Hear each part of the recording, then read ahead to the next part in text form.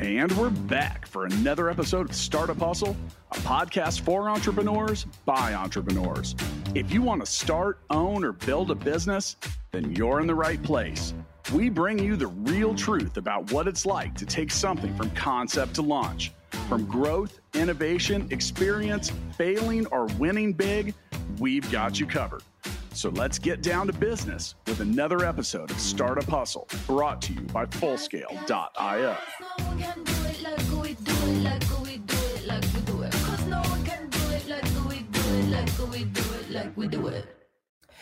And we are back. Thank you, listeners, for joining us for yet another episode of the Startup Hustle podcast. Today's episode of Startup Hustle is sponsored by Fullscale.io, helping you build a software team quickly and affordably. And my name is Lauren Conaway. I am your host, as well as founder and CEO of Innovate Her KC. And today we are bringing you a very important message, but we're bringing to you a very important woman's voice. And we have with us today Sarah Chamberlain. And Sarah is president and founder of Women to Women. They do a lot of work in ensuring that women's voices are heard in Washington, which is a cause and a drive that is very near and dear to my heart. And I know it's really important to all of you. So I'm really excited to hear Sarah's thoughts. Sarah, thank you so much for being here with us today on Startup Hustle. Lauren, it's a pleasure. Thank you. Yeah, absolutely. Well, so let's jump right into it. Yeah. Give us a little bit about your background. Tell us, a little bit about Women to Women. Tell us how you came to join the organization. Tell us your journey. Sure. So I have 15 girlfriends I went to college with. We're now all in our 40s, towards the later end of the 40s, but we won't talk about that. And none of them in politics. So we were talking about what's going on and how they didn't feel that their voice was really being represented. They voted, some Republican, some Democrat, but that didn't matter. They just were like, no one's doing anything. And then they pointed to me and said, but you can. I was like, oh no, here we go. So the Woman to Woman tour was founded on that, and it's evolved even from when you saw it in Kansas City. It's to empower women, bring them in to the fold. And what it is you tell us, we tell Washington. And we travel the country. Now we do it on podcasts, just listening to women, truly listening and taking their issues back to Washington in a very nonpartisan way, getting legislation introduced and passed. So my 15 girlfriends were very proud, that they pointed to me. I'm sure. So here we are, a couple of years into it. It's been quite a road, good and bad, mainly good. And the women that I have met along the way they're amazing. They're really just amazing women in this country. And I'm proud and honored to have the pleasure of doing this job and meeting them. That is simply awesome. And we're going to talk a little bit more about the tactics of how you bring this messaging and how you communicate and distribute this to different areas of the country. But for the first question that I want to ask you is kind of a foundational question. Why do you think it's important for women to have their voices heard in Washington? That's a great question. And that's a question that people don't sit and think about. But the reality is, if women played a role and our voices were heard in Washington, I would argue we'd have a very different Washington. I think women are much more in the middle, most of them. They want to get things done. There are pieces of legislation like equal pay that I think would be passed, and we would be able to stop talking about it. The right to try legislation passed because women brought that up. I mean, there's a lot of legislation that is family legislation. I'm tired of hearing about women's issues. Every single issue is a women's issue, but right. I think we would have some of the legislation that affects us and affects our families passed instead of just sitting in this dark hole of Washington. And I mean that in a very nonpartisan way. Republicans deep six it, Democrats deep six it. It doesn't matter. It's just like rape kits, just things like that. Rape victims, before we started Woman to Woman, if you didn't have $20 to buy your rape kit when you got to the hospital and you didn't have insurance, guess what? They didn't take it. Wow. I mean, just little things like that most people don't realize, happens, gets fixed. And it only gets fixed because we go out and we talk to women and they tell us what needs to be fixed. I mean, and that's why I love, love, love Women to Women, because you sit there, it's like, oh, I didn't know that. I'd be like, oh, okay, let me see if we can do something about that. Pell Grants. I mean, I'll never forget sitting there and have a woman raise her hand and said, why can't you get a Pell Grant in the summer and winter sessions? I'm like, I'm very honest. I'm like, I have no idea. I didn't even know you couldn't. So came back to Washington, and Republicans and Democrats got together. You can now get a Pell Grant year round. That is absolutely incredible, Sarah. And I can't tell you how much your advocacy and your transparency is appreciated and clearly so very needed. So I can't think of anybody who doesn't want rape test kits to be processed and for fewer rapists to be on the streets. Like, that is not a women's issue. That is a safety societal issue, right? Absolutely it is. And there's thousands of those type of issues out there. And again, we don't know what they are until we're told. I mean, it's like, oh, I didn't realize that. I mean, that's ridiculous. Let's go fix it. And there's a million of these crazy little loopholes that are out there that can actually, to be honest, once you bring it to an elected official's attention, can get fixed pretty easily. And that's what we do.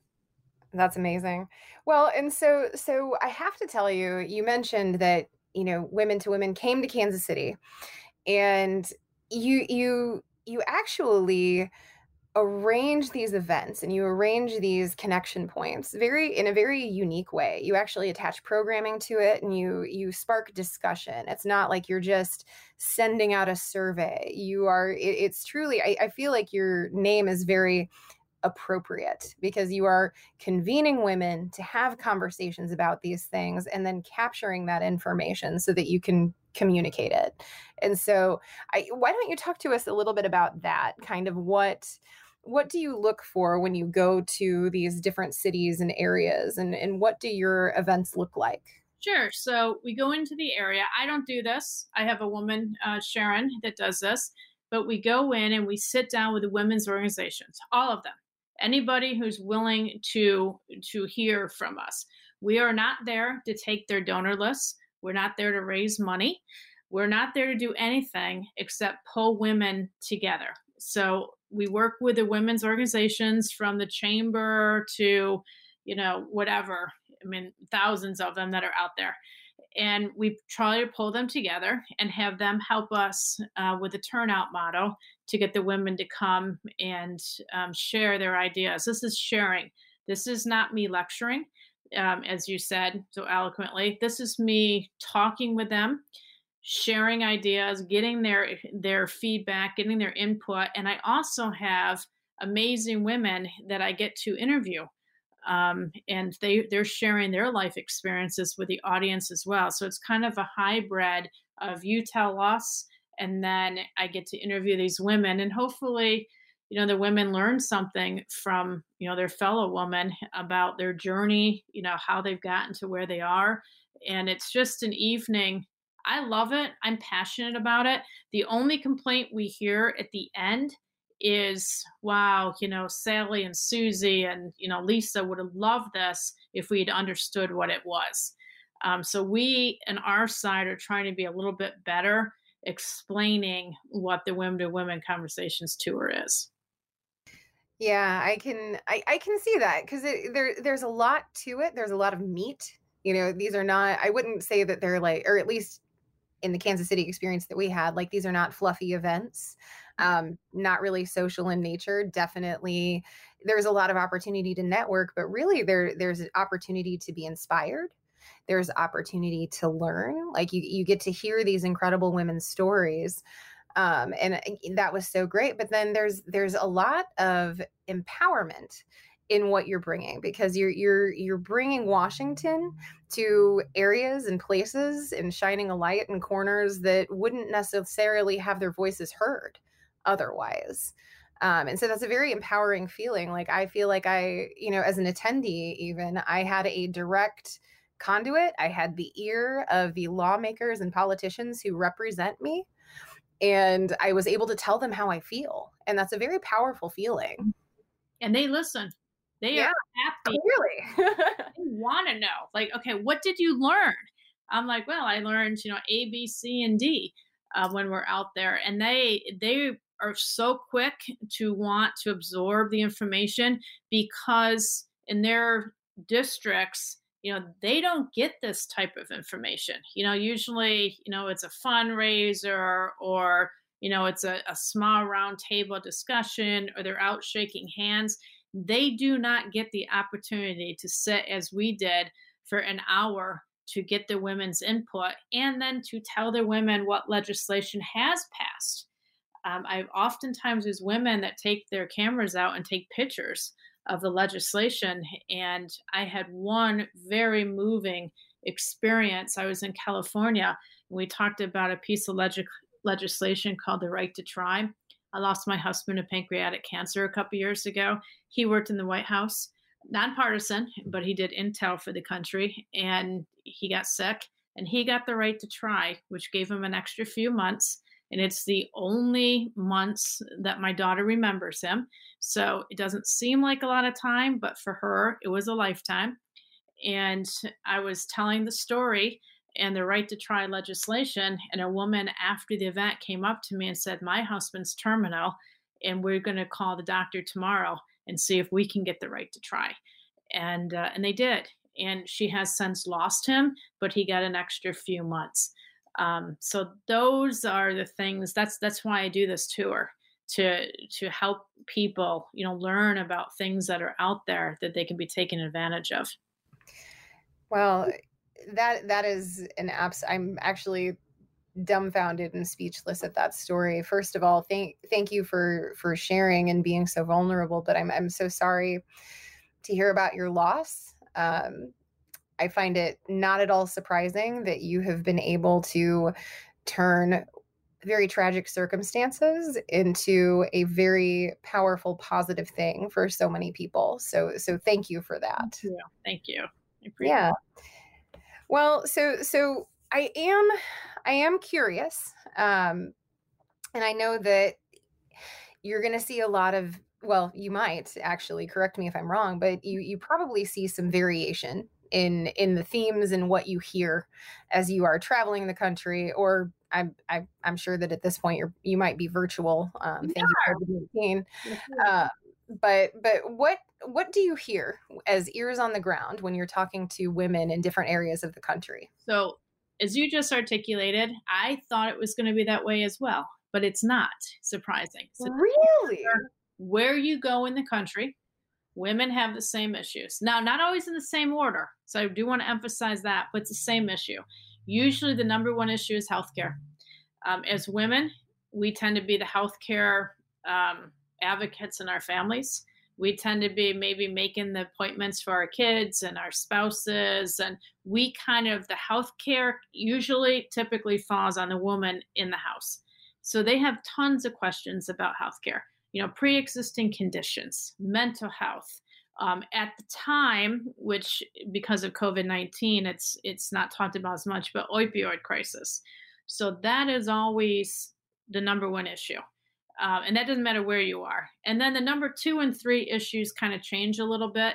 And again, this is all pre-COVID. I can tell you about the issues after COVID. But the next one is equal pay. Equal pay is a huge issue. And I always articulate this to the elected officials. This is not a woman's issue. This is a family issue. if the females in the family are making more money, then the entire family's lifestyle is elevated. And we have to stop talking about it as a man. You have to stop talking about it as a woman's issue. You need to talk about it, change the rhetoric. And I can't believe we're even still fighting for equal pay, but that's a whole other story. And then the third option is sometimes it's cost of childcare. Some women, after especially their second child, are like, listen, I have a problem. Childcare is so expensive. Is there anything that can be done to offset it or allow us to use our 529s to pay for it? Because now it's starting to affect whether or not I can even go back to work. Because some women, I don't make more money. I don't make enough to pay for all the childcare, including, then you got your clothes and your food and everything else. So that's an issue. And then access to capital. Women want to, we want to have small businesses. We want to have big businesses, whatever that is. And we have an access to capital issue. So that always pops up in the top 4 or 5 issues as well. Now, again, these are all pre-COVID. Since COVID, the topics have changed just a little bit. But I believe once COVID passes, we'll go back to those topics. Sure. Well, and so I remember, and I cannot remember the specific statistics. I'm really terrible about that. But the general gist was that when you see more women in leadership, and you're not talking about that kind of token number, when you're looking at governments and organizations and where elected officials have achieved almost gender parity, you see a lot more investment in healthcare and education. So it's really interesting that you see this borne out amongst women in leadership, and as well as the voters, and as well as the women who are not necessarily elected or appointed to these specific positions, but they're just out there trying to live their lives. They have the same kinds of priorities. I find that interesting and gratifying. More unites us than divides us, right? Absolutely. And that's one of my themes of Women to Women. Absolutely. Yeah. And we have to stop allowing us to be divided and focus on the issues that unite us, and let's get them passed through Washington. Yeah, absolutely. Well, so tell us a little bit about your thoughts. I know that one of the things that you are very passionate about is women empowerment. And I want to know, what does that mean? What does that mean for you? What does that look like in actuation? It's actually a couple things. The first thing it means is making sure we have our voices heard, making sure that, we're voting in primaries and generals, engaged in the process, and making sure that, we're not, put on the back bench. So that's one thing. And then the other thing for the women who want to, excel at the businesses, make sure, we have to have a base to be able to do that. I mean, one statistic in this country that scares me is there are more CEOs by the name of John than there are total female CEOs. So it's so scary. Oh, it's very scary. And of course, I have a brother whose name is John, and of course he is a CEO. So I'm like, oh, okay. So wait, he's helping to skew the demographic a little bit. I'm like, oh my God. Are you just kind of like, this is your fault? And I tell him that too. He's like, well, I'm going to hire. I'm like, oh, great. But it's a couple things, because not every woman wants to be a CEO. So, but their voices should be heard, on both the local and, state and federal level. We can no longer stay quiet, and we should stay quiet. This is the 100th anniversary of the women's right to vote. We've come a long way, but we have further to go. And that's why I think it's so important to engage with the women and, talk with them about the issues and actually spend some time, hearing what their top priorities are and trying to do something about it. Yeah. Well, I always I love talking to all of the women that we have on this podcast, but I always love talking to women who have a heart for serving women, because every single time I hear, you're talking, and the whole time I'm just like pumping my fist, like, yes, absolutely. It's really funny. I know you can't see this, but I just have this big old grin on my face because I love I hate the fact that there is a need for this messaging, but I love the fact that there are women like you who are out there representing. But we're also doing this, in my opinion, I'm doing this for my daughter. Yeah. I mean, to make sure that some of the issues that are affecting us don't affect her. And, Yeah. I think that's important as well to it's our job. I think it's our job. I don't want to offend anyone out there who doesn't think it is. But for me, it's like, I want to make a step forward so my daughter has an easier time. Our mothers did that for us, and hopefully we can do it for our daughters as well. Equal pay is one that, it really, I don't understand it. And, I don't think our daughters, no matter how old they are, should have to face that. I mean, why do we make, on average 81 cents for doing the exact same job that a man does? Right. And I mean, there are so many arguments out there where people are just like, well, it's because women, they tend to leave the work and it's like, no, even when you control for all of those factors, there is still wage inequity. Yeah.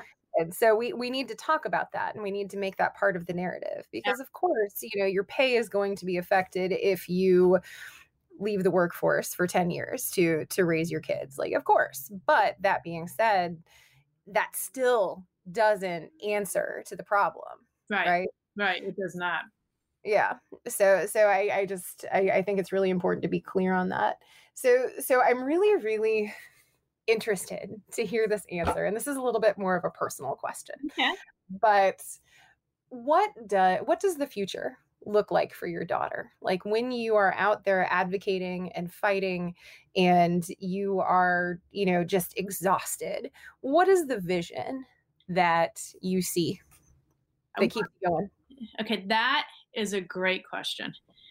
And I've thought about this. So I want her to grow up and be able to do anything she wants, anything, and be respected for what she chooses to do, and not have to worry about being judged. I mean, there's a lot of problems in this country as far as girls, teenage girls. The 80% of the eating disorders in this country are girls. Yeah. So I'm trying, my hope is to make it a little bit easier for her that, women stand up for women and that she has many more doors open to her. She has legislation that actually, addresses her concerns and her needs. And we, maybe the country becomes a little bit kinder, especially in this time. I mean, there's a lot of crisis going on. And if we can just start to fix what we can, maybe others can fix what they can. And maybe, the country will come back together and it'll be a happier place. Life is tough. So if we can knock down as many barriers as we can for our daughters, I think that's a step forward. I absolutely agree. So the next question that I have, and it's kind of related, but one of the things that I like to talk about, because I, doing the work that I do, and I imagine you doing the work that you do, you might experience this as well. Sometimes the pushback that I get, which we get pushback, but sometimes it's related to the nature of feminism. And so I think it's really important to note that feminism, when you're talking about your daughter having those choices, that includes the full spectrum of choices. Like if your daughter or if any girl grew up and wanted to be a mother and that was how she manifested her real, true, happy self, and that was what was going to bring her peace and joy, great. Right. That's amazing. Do it. Go forth and be the best mother that you know how to be. Yeah. But I think that often there's this narrative around feminism that, we're bra burning and we're angry and we can't get men. And so we just got bitter. And so I'm going to ask you kind of a tough question. And I'm going to ask you, what do you say to those naysayers, like the people who don't understand why you do what you do, or conversely, the people who don't understand. Like, one of the other things that I get on a pretty regular basis is, well, isn't it sexist just to have stuff for women? Well, I have a million different answers to that question. What do you say to those individuals? I say that, thank you for your opinion, but I'm going to keep doing what I'm doing. I'm not a bra burning anti-man woman. I work with a lot of men.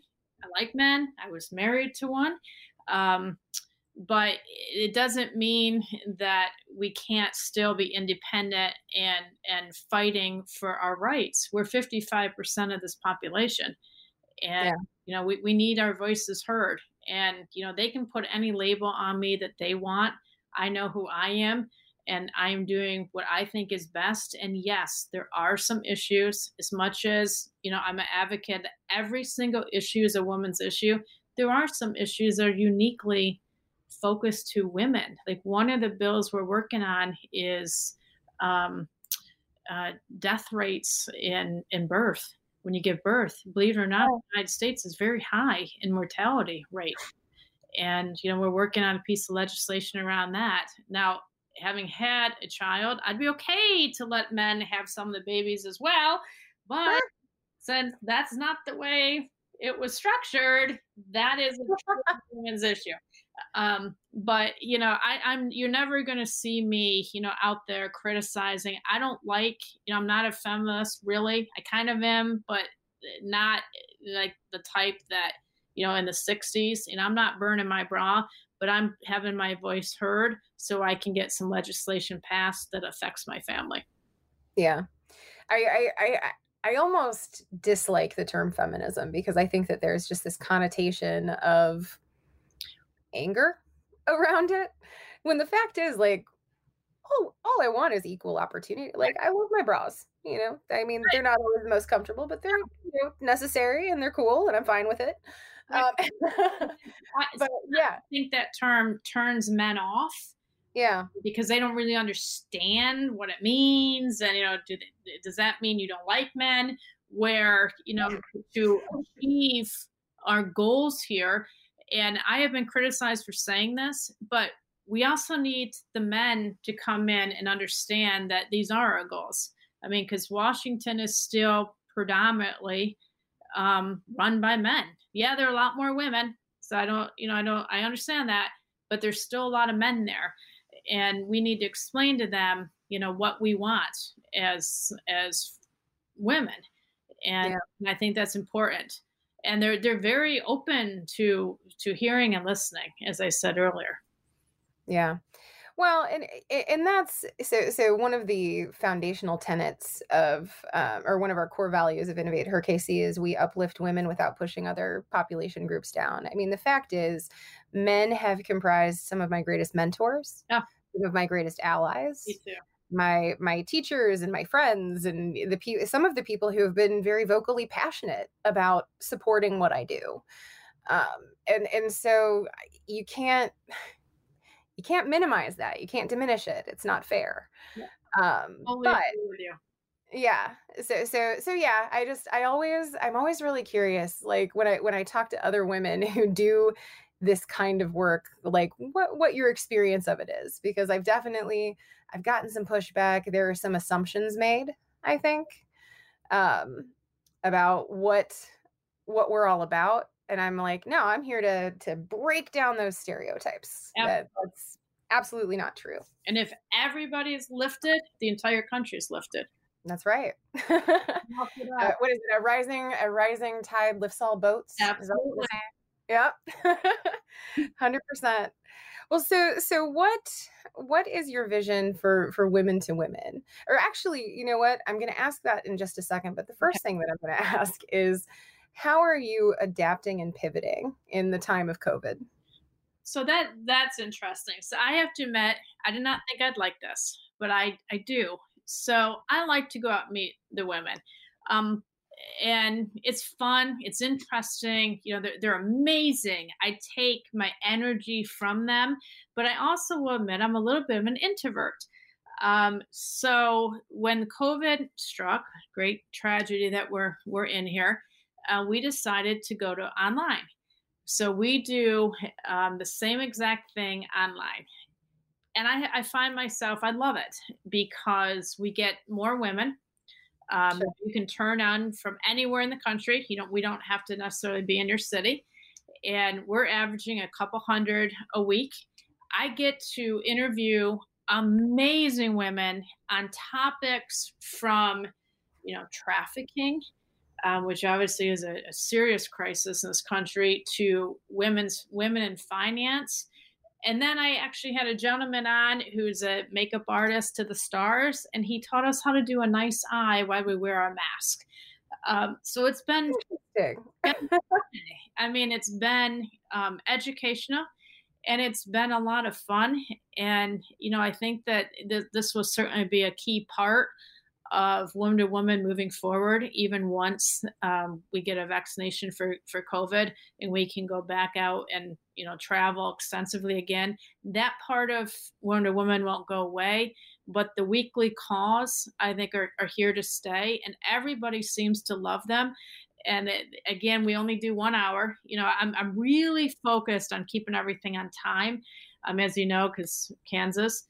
And right, I'm really into that because I don't want to take up people's time and be like, well, that ran 45 minutes over. Now I'm rushed into this or whatever. But so we do 45 minutes, and we don't get through all the questions. So sometimes we bring our guests back and say, okay, we didn't get through all the questions.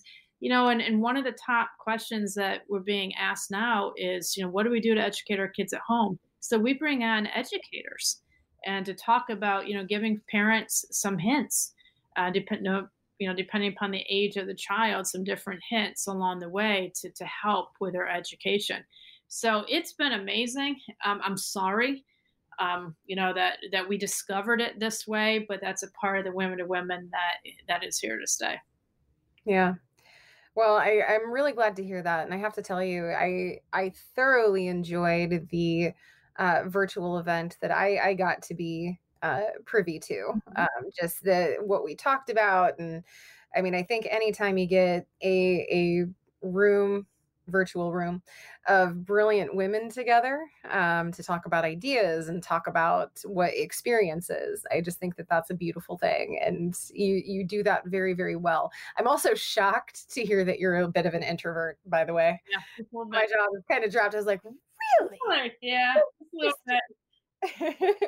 Yeah. That's fine. Most people don't know that about me. But yeah, an interesting little fact. So you have now shared that with the world. Yeah. So let me ask you. I want to talk to you a little bit about the mechanics of Women to Women. Like, we've talked about what your programming looks like and how you've pivoted, but when you were founding Women to Women Tours, can you talk to us a little bit about that journey? Sure. Was it difficult? Did you have any particular experiences that pop out? Like, what did that look like? It was very difficult, and I failed a few times. It looked different. We started doing it with elected officials, and it failed. That was awful. I loved my elected officials, but it was awful. We then started. I was a panelist, and I was interviewed, and we had different moderators. I had amazing moderators, and some that frankly were not amazing. So it's evolved. We kind of practice it. It's even evolved a bit since you saw in Kansas City. But what we do, I am my harshest critic. So I evaluate each one of them. And I think we now kind of have it down to a science. But a key part is the educational side. We poll them. We poll the women when they come in. We have a Mentimeter during the presentation. We poll them. It pops up on the screen for what their positions are, what their top issues are. So all of that has been incorporated in the last year or so, year and a half. And then I switched to being the moderator because, not that I'm perfect at it by any stretch, but it's consistent. I know the women, I've met them. I kind of know questions to ask them. And then I throw in, I try to make it more of a conversation, and then I throw in, some of my thoughts as appropriate. So I've made it much more of a conversation like you and I are having versus, a question answer. Yeah. So it's always It's really a lot more engaging when you do it that way, I think. and we started, sometimes we've had groups of a few hundred women. To be honest, that's nice that they turn out, but it's not the same. I want it to feel like a living room.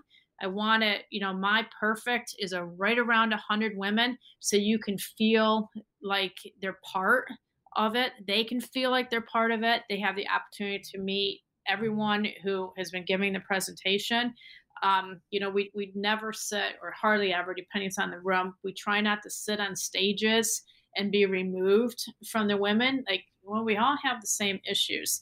So Women to Women's evolved. It will continue to evolve, I'm sure. But the system that we're at right now, our method is working pretty well in getting us the detail that we need. The polling is the most important. And I want to emphasize, this is a C3 and a C4. So we do not poll around political issues. We poll, political, the Trump, Biden, none of that. What we poll on are strictly issues that are important. Like, what are your issues? If Washington could fix anything for you, what would it be? Those type of things. Yeah. What actually impacts you in your everyday life? I love that. And I as I said earlier, like, I just remember taking that survey and really feeling like, every time I go to the voter booth, I feel the same way, but just feeling like this is my opportunity to say how I feel, say what I think, and have someone who can enact change listen. Right. And that, I mean, like I said, like, it's a very empowering feeling. And I love that you're able to offer that to women across the country, all kinds of women, all kinds of backgrounds. So, I mean, I do just think that's really incredible. So I'm going to ask you, and I told myself I was going to ask you this, and you can decline to answer it. If you want to, but here it comes. Okay. So do you have any favorite interviews? You don't have to like single out any one person, but just women that you loved having the opportunity to talk to. I've had a couple. Can I do two? Can I do? Yeah. I mean, you could do more than that if you want to. I just have a very curious nature about badass women. I won't talk about her name, but I had a woman who, during the opioid crisis. Now we still have an opioid crisis, so I don't want to say during. When the opioid crisis was much more front and center, and it will go back after COVID, but she ran a pharmaceutical company, and they have a drug that is a painkiller, but it's not addictive. So she was fascinating. So here she is, this well put together, well educated woman. And I asked the panel, and she went first. I say, what would you go back and tell your 20-year-old self? And, you see this woman and you think, I wonder what her answer is going to be. It's something about maybe I would have taken a different college course or whatever. And she sat there and she said, I tell myself not to marry bums because I've married two. And I didn't get it right the third time. And the entire audience, after you're done being slightly stunned, you start to laugh because that made her real. Like, she's doing all this really cool stuff, but yet she let herself be vulnerable to tell the truth. Like, I married a couple bums. I'm like, oh my God. Yeah. I love that. It's just, what I love about the women is, they're badass women, but they're also real.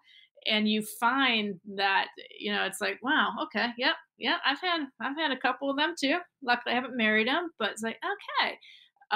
So it's a great joy. I mean, she was one of my favorite because she has had quite an amazing life. She was an Amish woman who was abused. She started selling pretzels. She was married very young. She started selling pretzels at flea markets, and it turned into Auntie Anne's. I don't know anybody who to an airport or a mall that hasn't had an Auntie Anne's pretzel. So she is a fascinating woman, and she talks about what she's overcome to get to where she is today. And they have since sold the Auntie Anne pretzel chain, but she built it. She and her husband built it, and she is probably in her 60s now. She's still married the man. She's still married to the man she married as a teenager. So she's amazing. There are so many amazing women. It's hard for me to only talk about a couple because they're just. I know. I didn't want to put you on the spot, but I was like, I know she's got some stories. Oh, I could go on all day. We could do a whole separate show. We're gonna have to have you back. We're gonna have to do that sometime. That would be great fun. You'd be shocked. The woman who runs the trucking company. She's a short little blonde woman. Oh my God.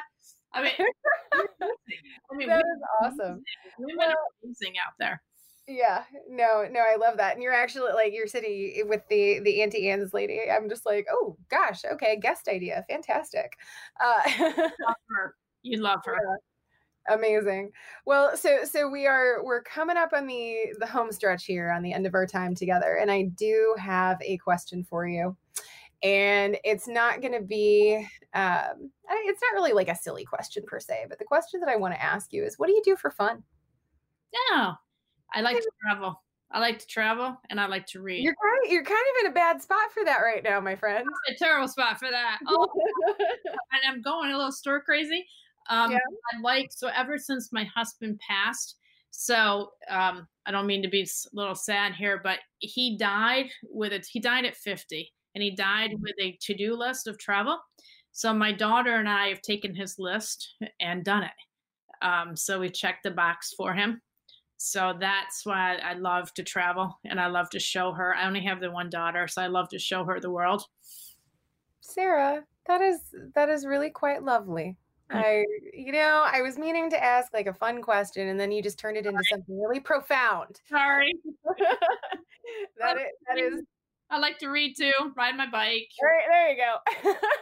No, I love that you shared that. And I think it's really cool that you found a way to honor your husband with your daughter. You get to share that with her and those experiences. So that's really quite lovely. Thank you for sharing. Well, so on that note, I cannot thank you enough for being here with us today, Sarah. It's been a blast. I'm not surprised, but no, just really have loved talking to you. Thank you so much for taking the time. Thank you, Lauren. It's been great. Lots of fun.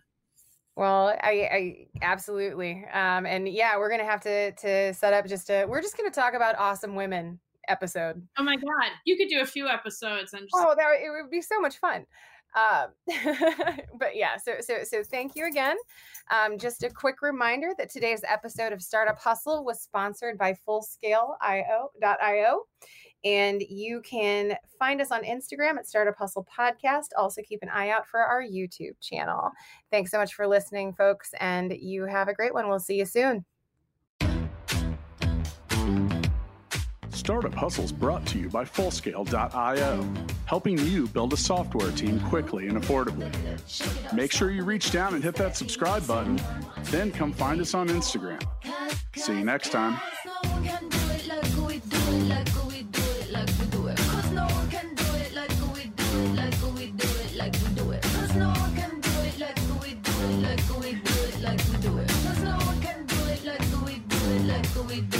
We do it.